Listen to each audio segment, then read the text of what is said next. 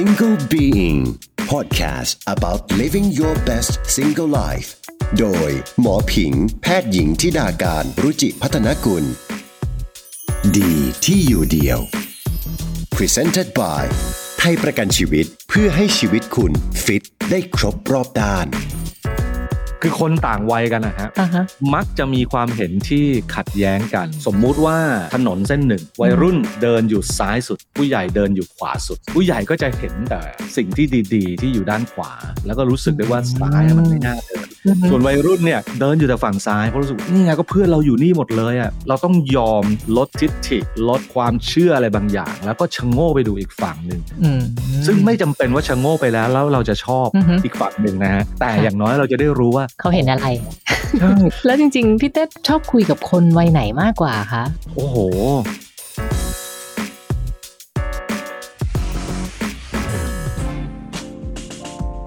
สวัสดีค่ะคุณผู้ฟัง Single Being กลับมาเจอกับหมออีกครั้งในพอดแคสต์ค่ะ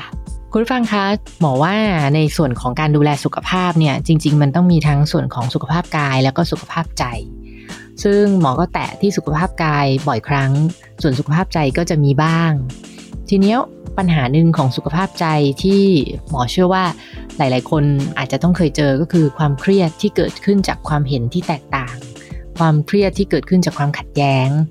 โดยเฉพาะอย่างบ้านเมืองเราในช่วงนี้บอกว่ามันมีหลายๆประเด็นเนาะที่มีความเห็นที่แตกต่างกันแล้วหมอก็มานั่งคิดว่ามันเกิดจากอะไรบ้างนะส่วนหนึ่งหมอสังเกตว่ามันอาจจะมีปัญหาเรื่องของ generation gap เรื่องของช่องว่างระหว่างวัยหรือเปล่าที่ทำให้บางทีเนี่ยคนละวัยกัน Gen Z อาจจะรู้สึกว่า Baby Boom คุยไม่รู้เรื่อง Gen X อาจจะแบบไม่ชอบความเห็นของ Gen Z หรืออะไรเงี้ยมันมีความต่างระหว่างความคิดของคนที่วัยต่างกันอยู่เหมือนกันวันนี้หมอก็เลยอยากจะชวนคนนึงที่หมอรู้สึกว่าเขาเป็นคนที่แบบเดินทางข้ามเวลาเขาสามารถคุยกับวัยรุ่นได้เสมอแม้ว่าเขาจะไม่ได้อยู่ในวัยรุ่นแล้วนะคะหมอก็เลยอยากชวนเขามาแลกเปลี่ยนความคิดกันในเรื่องนี้ค่ะขอเชิญพบกับพี่เต้ยุทธนาบุญอ้อมค่ะสวัสดีค่ะพี่เต้สวัสดีครับหมอเพ็งครับสวัสดีคุณผู้ฟังเลยค่ะขอบคุณพี่เต้มากๆเลยนะคะที่สละเวลามาคุยกับหมอไว้วันนี้คืออย่างนี้ค่ะพี่เต้ว่าจริงๆช่องว่างระหว่างวัยมันมีจริงไหมคะคือตอนแรกที่ได้ยินท็อปิกนี้นะครับที่หมอเพ็งชวนมาคุยเนี่ยตอนแรกก็กลัวนะฮะเพราะว่าจริงๆเวลาจะให้ความเห็นอะไรที่มันเอาไปอ้างอิงได้ผมจะค่อนข้างระมัดระวังเพราะว่าคือก็เป็นธรรมดาเราเป็นผู้คนสาธารณะดังนั้นเราพูดอะไรไปมันก็อาจจะมีน้ำหนักที่สามารถเอาไปอ้างอิงได้แล้วจริงๆผมไม่ได้มีความรู้เรื่องพวกนี้มากดังนั้นเนี่ยต้องออกตัวก่อนว่าวันนี้สิ่งที่จะให้คำตอบไปมันเป็นเรื่องการสังเกตโดยส่วนตัวดังนั้นเนี่ยผิดถูกอย่างไรผมว่าวันนี้เราถกเถียงกันได้หรือว่าหมอผิงก็อาจจะช่วยเสริมในส่วนที่ผมขาดตกบกพร่องไปได้นะครับค่ะดังนั้นกลับมาที่คำถามฮะแน่นอนครับ generation gap เนี่ยเป็นเรื่องจริงแน่ๆจากประสบการณ์ที่ผมผ่านมานะฮะผมเรียกได้ว่าเป็นตัวแทนของคนที่บางครั้งถึงขั้นทะเลาะเลยก็ได้ใช้คำว่าทะเลาะยังได้เลยนะฮะกับคุณพ่อเนี่ยมาตั้งแต่เด็กมาตั้งแต่วัยรุ่นเลยกับคุณแม่อาจจะไม่ทะเลาะรุนแรงเท่ากับคุณพ่อเนื่องจากว่าอยู่ใกล้ชิดกับคุณแม่มากกว่าแต่คุณพ่อเนี่ยเนื่องจากว่าเวลาไปทำงานเนี่ยต้องเดินทางไปต่างจังหวัดบ่อยๆดังนั้นเนี่ยนานๆกลับมาทีดังนั้นเนี่ยจะไม่ได้คุยกันแบบไม่มี small talk อะฮะกับคุณพ่อผมจะคุยอะไรที่มันเป็นเรื่องเป็นราวแล้วก็เมื่อจุดใดที่มันต้องมีการตัดสินใจในช่วงชีวิตต่างๆแล้วมันมีความเห็นไม่ตรงกันก็จะปะทะกันค่อนข้างรุนแรงนะครับดังนั้นเนี่ยผมเลยเชื่อเรื่องนี้แล้วก็บวกกับผมทำงานกับวัยรุ่นมาตลอดชีวิตนะฮะตอนนี้ผมอายุ50กว่าแล้วแต่ว่าคนที่เป็นกลุ่มเป้าหมายของผมก็แล้วกันนะฮะถ้าจะเรียกได้ว่าเป็นคนช่วงอายุเดิมตลอดเลยตั้งแต่ผมเริ่มจัดรายการวิทยุผมก็จัดให้วัยรุ่นฟังทุกวันนี้อาชีพหลักคือจัดคอนเสิร์ตเนี่ยก็จัดให้วัยรุ่นดูนะแม้กระทั่งมาทำรายการออนไลน์ทำปาร์ตี้ทอล์กเนี่ยถึงแม้ว่าจะสัมภาษณ์ผู้คนหลากหลายแต่ว่าผู้ชมส่วนใหญ่นะฮะก็เป็นวัยรุ่นก็คือวัยรุ่นนะดังนั้นเนี่ยผมจึงเห็นความเห็นของวัยรุ่นมาทุกยุคทุกสมัยแล้วเมื่อเฝ้าสังเกตดูแล้วก็พบว่าคือคนต่างวัยกันนะฮะมักจะมีความเห็นที่ขัดแย้งกันนะซึ่งอันนี้ผมว่ามันเลยเป็นเรื่องธรรมดาเนื่องจากว่าคนแต่ละวัยมีประสบการณ์ไม่เท่ากันนะวัยรุ่นย่อมมีประสบการณ์ชีวิตน้อยกว่าผู้ใหญ่อันนี้เป็นเรื่องปกตินะผมไม่ได้บอกว่าใครเก่งกว่าใครนะฮะแต่ประสบการณ์เนี่ยใครมีอายุมากกว่าย่อมมีประสบการณ์มากกว่าพอประสบการณ์ไม่เท่ากันเรื่องบางเรื่อง ผู้ใหญ่อาจจะเจอมาไม่รู้กี่รอบแล้ววัยรุ่นอาจจะเพิ่งเจอไม่กี่ครั้งนะดังนั้นย่อมมีมุมมองย่อมมีประสบการณ์กับเรื่องนั้นๆประเด็นนั้นๆแตกต่างกันมีความต้องการไม่เหมือนกันก็เลยทำให้ในเรื่องเดียวกันมันถูกมองจากคนละมุมกันเสมอนะฮะคือเรื่องที่ผมสามารถยกตัวอย่างได้ง่ายที่สุดเลยเพราะว่ามันเกิดขึ้นกับวัยรุ่นทุกยุคทุกสมัยก็คือเอาเรื่องเพลงที่ฟังก็ได้ครับมันจะเป็นเรื่องเบสิกมากแล้วทุกคนต้องเคยผ่านชีวิตช่วงนี้ช่วงที่เรานั่งฟังเพลงที่เราชื่นชอบสมวัยของเราแล้วคุณพ่อคุณแม่ผ่านมาบังเอิญได้ยินแล้วก็จะบ่นออกมาว่าฟังเพลงอะไรวะเพลงอะไรไม่รู้หนูหูจังฟังเพลงอะไรอ่ะไม่รู้เรื่องเลยเขาร้องอะไรของเขาอ่ะซึ่งไอ้คำเนี้ยณวันเนี้ยคุณแม่อาจจะถามลูกที่ฟังเพลงของยังโอมอยู่ หรือฟังเพลงของมิลลิอยู่มันก็จะเป็นคำถามเดียวกันกับที่คุณแม่คนนั้นหรือคุณพ่อคนนั้นน่ะตอนวัยรุ่นก็โดนคุณปู่คุณย่า หรือคุณยายเนี่ยนะถามเหมือนกันว่าตอนนั้นเขาอาจจะนั่งฟังอัศนีวสันต์หรือฟังพี่เต๋อเรวัตพุทธินันท์นะอย่างผมเนี่ยผมจะโดนตอนที่ผมฟังพี่เต๋อแล้วคุณแม่ผมก็จะมาถามฟังเพลงอะไรอ่ะทำไมเขาต้องทำเสียงแบบนั้นด้วยอ่ะเพราะว่าคำว่าร้องเพลงเพราะของคุณแม่ผมก็คือสุเทพวงศ์กำแหงโซลีปากาพันธ์ซึ่งก็เพราะแต่เพราะคนละแบบกับเรานะฮะดังนั้นอันนี้มันเลยเป็นเรื่องเบสิกอยู่แล้วดังนั้นมีจริงแน่นอนครับอย่างที่พี่เต้บอกอะค่ะว่าจริงๆแล้วเนี่ยพี่เต้สื่อสารกับวัยรุ่นมาตลอดจริงก็คือต้องเล่าให้คุณผู้ฟังเลยว่าจริงๆตั้งแต่หมอเป็นวัยรุ่นนะคะก็ฟังพี่เต้มาตลอดเหมือนกัน ตอนเรียนตอนอ่านหนังสือจนตอนนี้ไม่วัยรุ่นแล้วก็ยังแบบพี่เต้ก็ยังคุยกับวัยรุ่นรู้เรื่องอยู่เลยอะคือแบบพี่เต้ทำได้ยังไงในการสามารถคุยกับวัยรุ่นได้ทุกรุ่นผมเชื่อว่า generation gap เนี่ยมันเกิดจากการมองเรื่องเดียวกันจากคนละมุมดังนั้นเนี่ยสิ่งที่จะทำให้เราลดช่องว่างระหว่างวัยนี้ลงได้ก็คือต้องเข้าใจว่าวัยรุ่นเนี่ยเขามองเรื่องที่กำลังคุยกับเราเนี่ยจากมุมไหนข้อดีอย่างหนึ่งของผู้ใหญ่ก็คือทุกคนเคยเป็นวัยรุ่นมาหมดดังนั้นเราต้องไม่ลืมวันที่ผมจำวันนั้นได้คือผมเรียนมหาวิทยาลัยไม่จบแล้ววันที่ผมเรียนไม่จบเนี่ยขึ้นปี5เนี่ยเริ่มต้องกลับไปแก้วิชาที่ติด F อะไรก็คุณพ่อก็จะโกรธผมมากแล้วพอวันที่ผมหารายได้พิเศษด้วยการไปทำงานที่แกรมมี่คุณพ่อโกรธผมมากจะไปทำงานอะไรไปเรียนให้จบก่อนนะในขณะที่เราก็จะรู้สึกว่ามันมีเวลาว่างมากมายเราสามารถไปทำงานได้แล้วก็งานที่ทำมันก็ตรงกับสายที่เรียนมันก็เท่ากับว่าได้ความรู้จากอีกมุมหนึ่งคือณวันนั้นเราก็จะไม่เข้าใจคุณพ่อเราก็จะไม่เข้าใจว่าทำไมต้องโกรธในเมื่อเราไปหารายได้พอวันเนี้ยเราก็จะเริ่มเข้าใจว่าเพราะว่าคุณพ่อเขามองในมุมที่ถ้าเกิดสมมุติว่าเราเรียนไม่จบต่อไปในอนาคตจะมีความมั่นคงไหมในอาชีพการงานนะในขณะเดียวกันถ้าวันนี้ผมกำลังจะเถียงกับลูกผมก็ต้องนึกถึงวันที่ผมโกรธคุณพ่อผมมากในวันนั้นว่าทำไมคุณพ่อไม่มองจากมุมเราเลยดังนั้นเราต้องพยายามเนี่ยนึกรำลึกถึงวันหนึ่งที่เราเคยเป็นวัยรุ่นแล้วเราเคยเจอมาทั้งนั้นหรือแม้กระทั่งย้อนไปก่อนหน้านั้นก็ได้นะฮะตอนเด็กๆทุกคนต้องเคยเจอนั่นก็คือตอนเราเด็กๆเราทำจานแตกแล้วเราก็จะโดนคุณแม่ดุทันทีถือจานยังไงทำไมปล่อยให้แตกในใจเราก็คือบ้าใครจะตั้งใจทำให้จานแตกวะก็มันพลาดไงมันมือเล็กมั้งมันจานมันหนักมั้งมันลื่นมั้งหรือเราเผลอตาโมแต่ดูทีวีมั้งแล้วพอวันที่คุณแม่เราทำจานแตกบ้างเนี่ยคุณแม่ก็จะเงียบๆแล้วก็เก็บจานทำไมไม่ดุตัวเองบ้างเวลาตัวเองทำจานแตกทำไมเราทำจานแตกแล้วเราถึงโดนดุไอเหตุการณ์แบบเนี้ยที่มันจะทำให้เราพอจะนึกถึง2มุมมองได้อย่างง่ายๆเนี่ยมันจะช่วยคอยเตือนเรานะดังนั้นอันแรกที่ผมใช้ก็คือจะจำวันที่เราเคยเป็นวัยรุ่นว่าเราเคยรู้สึกอย่างไรอะไรที่เราไม่ชอบให้ผู้ใหญ่พูดกับเราแบบวิธีที่ผู้ใหญ่พูดกับเราไม่ชอบแบบไหนเราจะพยายามเตือนตัวเองไว้ ดังนั้นผู้ใหญ่ต้องเริ่มในการที่จะลดช่องระหว่างวัยสำหรับผมแล้วคือต้องเริ่มที่ผู้ใหญ่เพราะผู้ใหญ่เคยเป็นวัยรุ่นมาก่อนคุณต้องนึกถึงวันที่คุณเป็นเด็กมาหลายคนเขาลืมหมดแล้วใช่ซึ่งมันตลกมากไงเวลาเห็นผู้ใหญ่ดุวัยรุ่นหรือดูถูกความคิดของวัยรุ่นจนผมรู้สึกเฮ้ยคุณก็เคยเป็นทำไมคุณจำไม่ได้วะ อันนี้คือวิธีหนึ่งวิธีที่2ก็คือการเดินสายกลางนะแต่ว่าเวลาผมใช้คำว่าเดินสายกลางเนี่ยคนจะนึกถึงคำสอนในพุทธศาสนาแล้วจะบอกว่ามันไม่ตรงนักนะสิ่งที่ผมกำลังจะอธิบายดังนั้นผมใช้คำว่าบาลานซ์ดีกว่าพยายามสร้างสมดุลในชีวิต ซึ่งการที่เราสร้างบาลานซ์สร้างสมดุลในชีวิตเนี่ยมันจะปรับใช้ได้กับทุกเรื่องนะบาลานซ์ที่จะเอามาใช้เกี่ยวกับเรื่องของการลดช่องว่างระหว่างวัยคืออะไรมันเป็นเรื่องมุมมองเหมือนกันนะครับถ้าผมจะเทียบนี่ก็คือผมจะเทียบว่าสมมุติว่าถนนเส้นหนึ่งนะฮะวัยรุ่นเดินอยู่ซ้ายสุดผู้ใหญ่เดินอยู่ขวาสุดนะฮะผู้ใหญ่ก็จะเห็นแต่สิ่งที่ดีๆที่อยู่ด้านขวาแล้วก็รู้สึกได้ว่าซ้ายมันไม่น่าเดินเลยเพราะเขาไม่เคยเดินไปฝั่งซ้ายจริงๆเขาเคยแล้วเขาลืมนะฮะส่วนวัยรุ่นเนี่ยก็เดินอยู่แต่ฝั่งซ้ายเพราะรู้สึกนี่ไงก็เพื่อนเราอยู่นี่หมดเลยอ่ะเดินไปฝั่งขวาก็จะมีแต่คนแก่เราไม่อยากเดินกับเขาเหล่านั้นนะเรารู้สึกคุยไม่สนุกเราก็เลือกเดินแต่ฝั่งซ้ายนะฮะนั้นต่างคนต่างอยู่ฝั่งของตัวเองก็เลยไม่รู้ว่าอีกฝากนึงเนี่ยมันอาจจะมีเรื่องดีๆอยู่เพียงแต่เราไม่เห็นวิวนั้น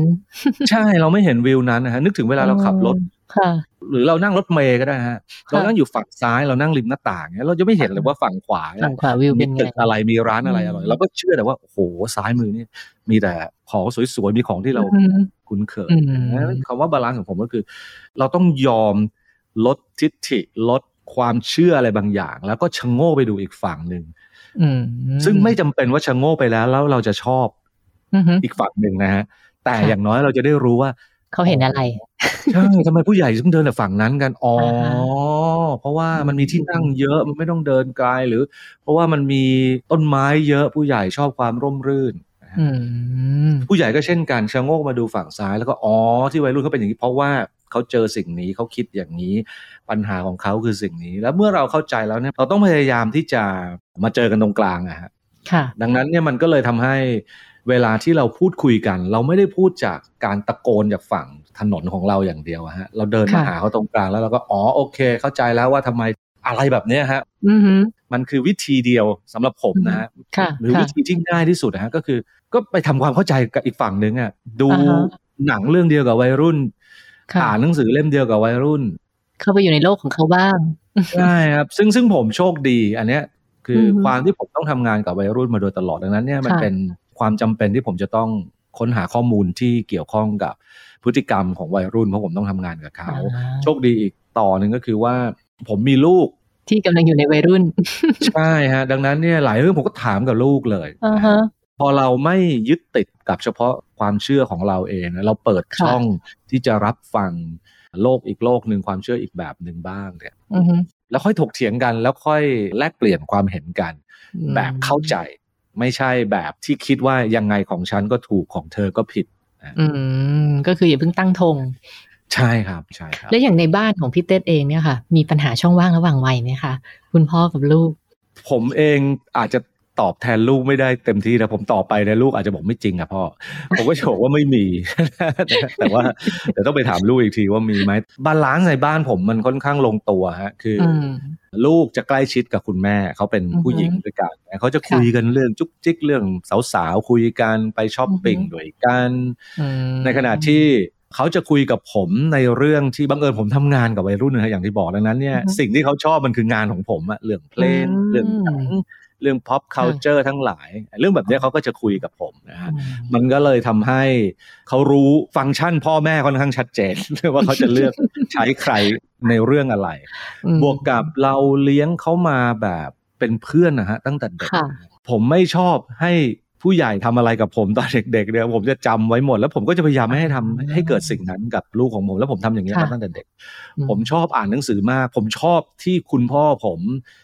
ซื้อหนังสือเยอะแล้วก็กองหนังสือไว้เต็มบ้านแล้วมันทำให้ผมได้อ่านหนังสือเยอะอันนี้คือสิ่งที่ผมชอบผมก็จะทำผมก็จะเตรียมห้องสมุดไว้เลยแล้วก็เขาอยากอ่านอะไรเขาหยิบอ่านได้ผมชอบดูหนังผมก็จะเตรียมหนังไว้ผมชอบเล่นเกมผมก็จะชวนลูกเล่นด้วยนะดังนั้นนี่มันเลยทำให้เราคุยกันได้ทุกเรื่องแล้วก็มันมีความเข้าอกเข้าใจกันคือเขาเองเนี่ยก็มีความเป็นผู้ใหญ่มากกว่าวัยรุ่นทั่วไปด้วยความที่เพื่อนของเขาที่บ้านเนี่ยคือพ่อกับแม่เขาอะดังนั้นเนี่ยเขาก็จึงสามารถที่จะรับรู้วิธีการมองโลกวิธีการตัดสินใจแบบผู้ใหญ่เนี่ยถูกปลูกฝังไว้ตั้งแต่เด็กนะอันนี้ผมก็จะสังเกตได้ว่าเวลาเขาไปอยู่กับเพื่อนเขาอะก็ดูเขาจะเป็นที่ปรึกษาให้เพื่อนในหลายๆเรื่องใช่ฮะในทางตรงกันข้ามคุณแม่เขาเนี่ยก็ ไปเป็นเพื่อนเขาด้วยไปเป็นเพื่อนของเพื่อนเขาอีกทีนึงดีจังซึ่งทั้งหมดทั้งปวงเนี่ยเกิดจากจุดแรกเลยก็คือการเปิดใจที่จะชะโงกไปดูอีกฝั่งนึงนะฮะมันเลยก่อให้เกิดสิ่งเนี้ยมันเลยไม่จำเป็นที่จะต้อง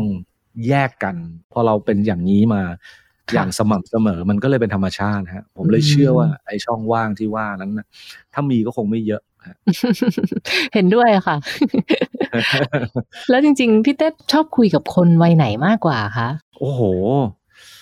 ถ้าเลือกก็คงจะชอบคุยกับวัยรุ่นมากกว่าด้วยความที่ผมเชื่อว่าวัยรุ่นเป็นวัยแห่งการตั้งคำถามฮะเขาจะอยู่ในช่วงวัยที่รู้มากพอที่จะเกิดชุดคำถามได้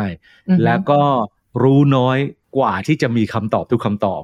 ดังนั้นเนี่ยมันคือช่วงเวลาที่ดีที่สุดที่คุยด้วยแล้วสนุกคือคุยกับผู้ใหญ่ด้วยกันบางทีมันรู้กันไปหมดอ่ะ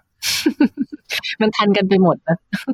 มันทันกันไปหมดแล้วมันก็เลยเหลือแต่เรื่องไร้สาระคุยกันอ่ะมันก็คุยเรื่องอะไรโปกฮาไปเรื่อยเมาเรื่องอะไรที่มันแบบย่ำอยู่กับที่สำหรับผมนะฮะคือก็สนุกแต่สนุกอีกแบบนึงแต่ว่าเวลาเราคุยกับวัยรุ่นนะครับมันจะเจอคำถามที่คาดไม่ถึงมันจะเจอวิธีการปฏิกิริยาตอบรับที่อาจจะไม่ใช่แบบที่เราคาดหวังไว้นะฮะผมสนุกกับการโต้เถียงผมสนุกกับการแลกเปลี่ยนบนพื้นฐานของความเป็นมิตรนะฮะถ้าดูรายการป่าเต็ดท้องเนี่ยจะเห็นได้ว่าวิธีตั้งคำถามของผมมันจะเป็นการตั้งคำถามเพื่อให้เกิดการโต้แย้งคือผมสามารถสวมบทบาทเป็นคนที่ไม่รู้เรื่องนี้เพื่อที่จะถามแบบคนไม่รู้ทั้งที่บางเรื่องผมก็รู้อยู่แล้วแต่ถ้าผมรู้ไปหมดแล้วผมก็เลยเลือกถามแต่เรื่องที่ผมไม่รู้เนี่ยข้อเสียก็คือบังเอิญผมอยู่ในวงการเพลงผมรู้เยอะผมก็เลยไม่ถามเรื่องที่ผมรู้แต่มันอาจจะเป็นเรื่องที่คนอื่นอยากคนฟังอาจจะอยากรู้ดังนั้นเนี่ยเวลาที่เราคุยกับวัยรุ่นมันจะมีความรู้สึกแบบนี้ฮะบางเรื่องเราก็รู้แล้วแหละเพราะว่าเราเคยผ่านมาก่อนแต่ผมสนุกกับการที่ได้แลกเปลี่ยนผมสนุกกับการที่ได้เห็นมุมมองแบบใหม่ๆคือเวลาเจอวัยรุ่นพูดถึงหนังเรื่องเดียวกันกับที่เราชอบดูแต่เขาไม่ชอบเราอยากรู้มากเลยทำไมเขาชอบเขาไม่ชอบแล้วเราชอบเราอยากเข้าใจความรู้สึกแบบนี้มันจะเกิดขึ้นได้ง่ายกว่าเมื่อเราคุยกับวัยรุ่นจริงผิงก็ว่ามันกระตุกต่อมความคิดดีนะอย่างผิงชอบเล่น Twitter พี่เต็ดก็เล่น Twitter เนาะมันแบบได้แอบดูวัยรุ่นคุยกันผิงว่าสนุกดีใช่ฮะ คือเหมือนกับว่าเวลาอยู่ใน LINE นะฮะโดยเฉพาะ LINE กลุ่มของเพื่อนๆเราเนี่ยเราก็รู้สึกว่าอันนี้คือถนนฝั่งขวาอย่างที่ผมบอกเมื่อกี้ คุยกันแต่เรื่องอะไรก็ไม่รู้มันก็เป็นเรื่องบันเทิงแบบผู้ใหญ่แหละแต่ว่าพอเข้าไปใน Twitter นี่โอ้โหนี่อีกโลกนึงเจอศัพท์ใหม่ๆเจอตลอดเวลาตลอดเวลาจริงๆหมอผิงอาจจะเคยเห็นนะผมต้องโพสต์ถามมันแปลว่าอะไรเบียวแปลว่าอะไรเบียวใครช่วยอธิบายหน่อยบางทีก็ถามลูกบางทีก็โหลูกไม่อยู่แถวนี้กดใส่ไปในทวิตแล้วก็จะได้คำตอบมาอะไรแบบนี้นะฮะที่ Facebook เนี่ยก็จะอยู่ตรงกลางระหว่าง LINE กับ Twitter ผมว่านี่ก็เป็นตัวอย่างหนึ่งของการชะโง่ไปดูอีกฝั่งนึงนะครับคือผู้ใหญ่บางคนอาจจะรู้สึกว่าฉันรับ Twitter ไม่ได้เด็กคุยเรื่องอะไรกันบางทีรู้สึกก้าวร้าวหรือบางทีรู้สึกใช้ภาษาที่ไม่เหมาะสมหรืออะไรก็ตามนั้นฉันเลยไม่รับรู้ดีกว่าฉันอยู่แต่ใน LINE ในทางตรงกันข้ามวัยรุ่นก็เหมือนกันอาจจะเกลียด LINE มากจะเบื่อมากมันต้องส่งรูปดอกไม้มาทุกวันสวัสดีวันพุธสวัสดีวันจันทร์อย่างเงี้ยก็เลยไม่ได้ชะโงกไปดูว่านี่ไงอีกฝั่งนึงเขาสนใจเรื่องนี้อยู่แล้วเขาสนุกกับเรื่องนี้อยู่นะดังนั้นเนี่ยวิธีที่ดีมันคือมันต้องชะโงกหากันเพื่อที่จะได้เข้าใจแล้วเราจะสนุกกับทุกเรื่องได้พูดถึง Twitter เนี่ยจริงๆเป็นแพลตฟอร์มที่ช่วงนี้การเมืองก็เข้มข้นมาพอสมควรมันเหมาะที่จะใช้เรื่องการเมืองเนาะซึ่งผิงก็คิดนะว่าจริงๆปัญหาการเมืองเนี่ยส่วนหนึ่งมันจะเกี่ยวไหมกับเรื่องของช่องว่างระหว่างวัยเพราะว่าเราก็จะเห็นว่าขั้วนึงเนี่ยก็จะเป็นเรื่องของเจเนอเรชันนึงก็จะชอบอีกขั้วนึงก็อีกเจนนึงซึ่งมันอาจจะไม่ได้ทั้งหมดเนาะแต่มันจะค่อนข้างแบ่งกันประมาณนึงเหมือนกันพี่เต้มองว่าไงคะระลอกนี้แหละครับของการปะทะกันของความคิดทางการเมืองเนี่ยที่เรื่อง generation gap เข้ามามีส่วนมากกว่าทุกครั้งที่ผ่านมาอาจจะเป็นเพราะว่าด้วยโซเชียลมีเดียด้วยแหละฮะมันเลยทำให้เราได้ยินเสียงของผู้คนมากขึ้นดังขึ้นแล้วก็ทั่วถึงขึ้นอย่างสมมติตอนผมเด็กๆอย่างเงี้ยวัยรุ่นโอกาสที่จะได้คุยเรื่องการเมืองเนี่ยน้อยมากคุณต้องได้เรียนแค่นั้นแหละใช่คุณต้องเรียนอยู่ธรรมศาสตร์คุณอาจจะได้คุยเรื่องการเมืองเยอะหน่อยเพราะว่าบรรยากาศในนั้นมันเอื้อให้ได้คุยเรื่องการเมืองเยอะนะแต่ว่าปัจจุบันเนี่ยพอทุกคนเข้าถึงได้ทั้งผู้ใหญ่และทั้งเด็กการปะทะกันทางความคิดเนี่ย มันเลยค่อนข้างที่จะรุนแรงแล้วก็ได้ยินกันชัดมากแล้วยิ่งเรื่องที่พูดคุยกันเรื่องที่เห็นต่างกันในทางการเมืองเนี่ยมันเกี่ยวข้องกับยุคสมัยที่เปลี่ยนไปค่อนข้างสูงด้วยคือความเชื่อบางอย่างที่ผู้ใหญ่มีอยู่นั้นเนี่ยมันขัดแย้งกับความเชื่อบางอย่างของคนรุ่นใหม่ส่วนหนึ่งผมก็ไม่สามารถเหมาทั้งหมดได้แต่เอาเป็นว่าจำนวนหนึ่งก็แล้วกันซึ่งก็ไม่น้อยด้วยเนี่ยมันทำให้การปะทะกันทางความคิดครั้งนี้มันค่อนข้างชัดใช่ฮะค่อนข้างชัดบวกกับความเชื่อที่ถกเถียงกันอยู่เนี่ยคือฝั่งหนึ่งเนี่ยพอที่จะพูดได้ว่ามีความคิดในเชิงคอนเซอร์เวทีฟในขณะที่อีกฝั่งหนึ่งเนี่ยก็เป็นฝั่งที่ตรงกันข้ามกับคอนเซอร์เวทีฟแล้วกันผมไม่รู้จะใช้คำว่าอะไร liberal เลยใช้ liberal ก็ได้นะครับดังนั้นเนี่ยความ liberal กับความ conservative มันมีความเกี่ยวโยงกับเรื่องวัยพอสมควรเพราะว่าโดยเฉพาะในบ้านเรา liberal มันเป็นชุดความคิดที่ค่อนข้างใหม่แล้วมันมีหลายเรื่องที่มันขัดแย้งกับชุดความคิดเดิมความเชื่อแบบเดิมมันก็เลยยิ่งส่งเสริมให้ยิ่งปะทะกันอย่างรุนแรงมาก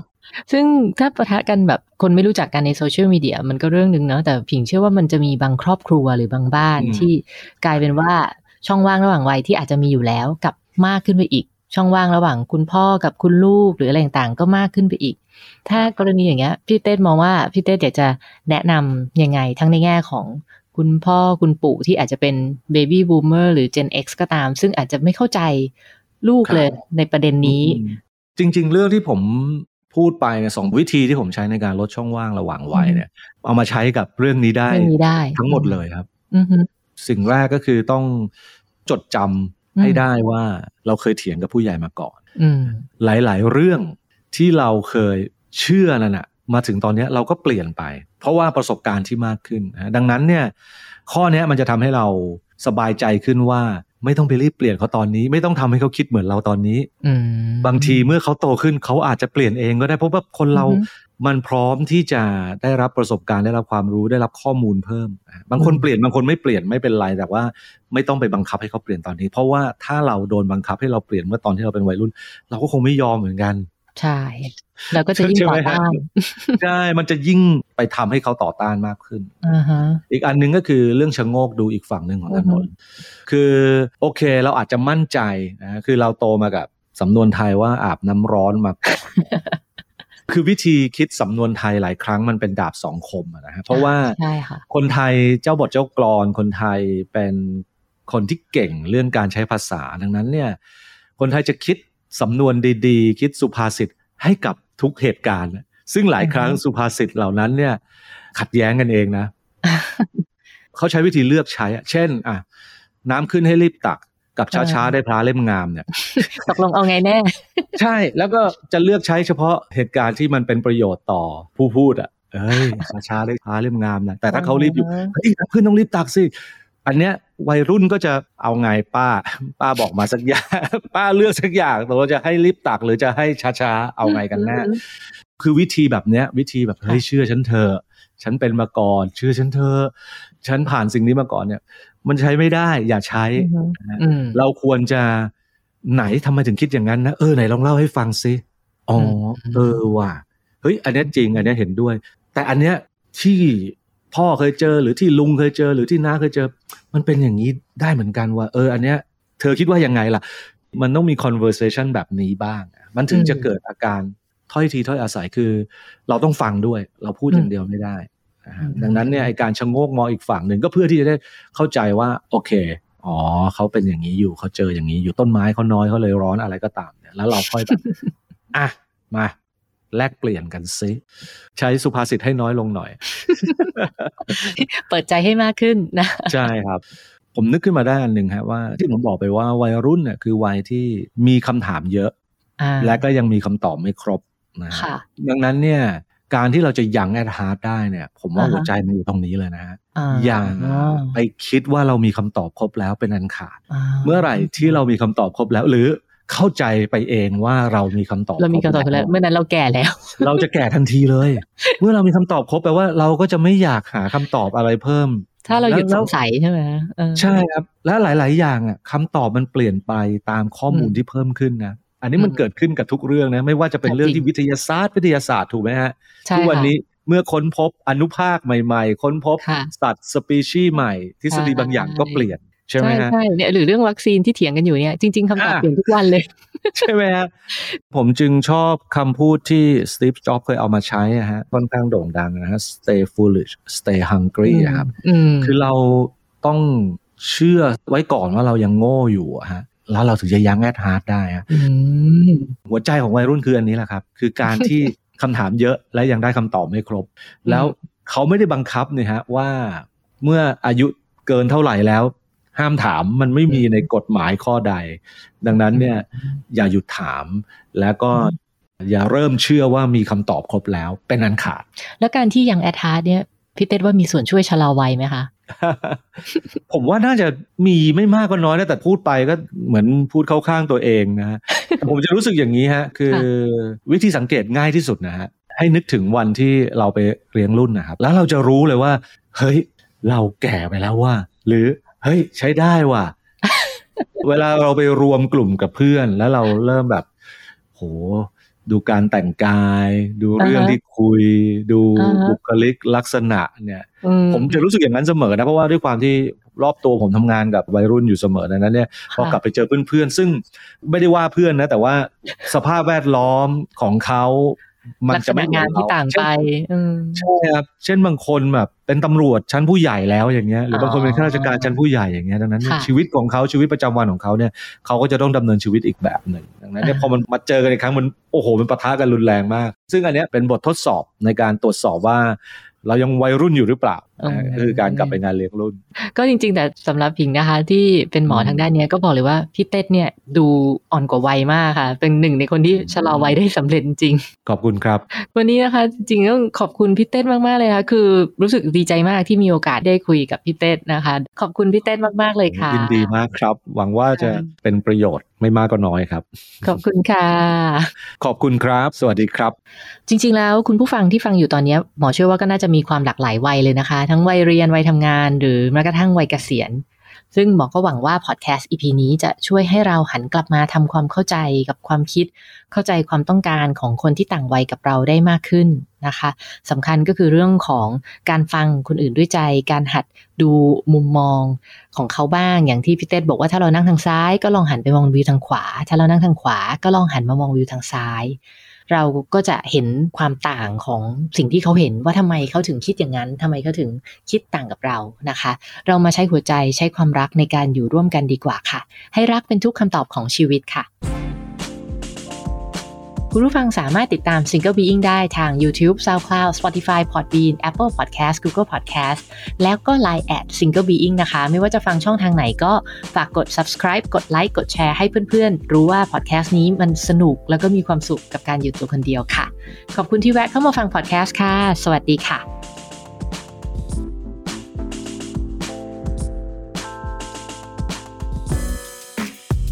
Single Being Podcast about living your best single life โดยหมอผิงแพทย์หญิงธิดาการรุจิพัฒนกุลดีที่อยู่เดียว Presented by ให้รักเป็นทุกคำตอบของชีวิตไทยประกันชีวิต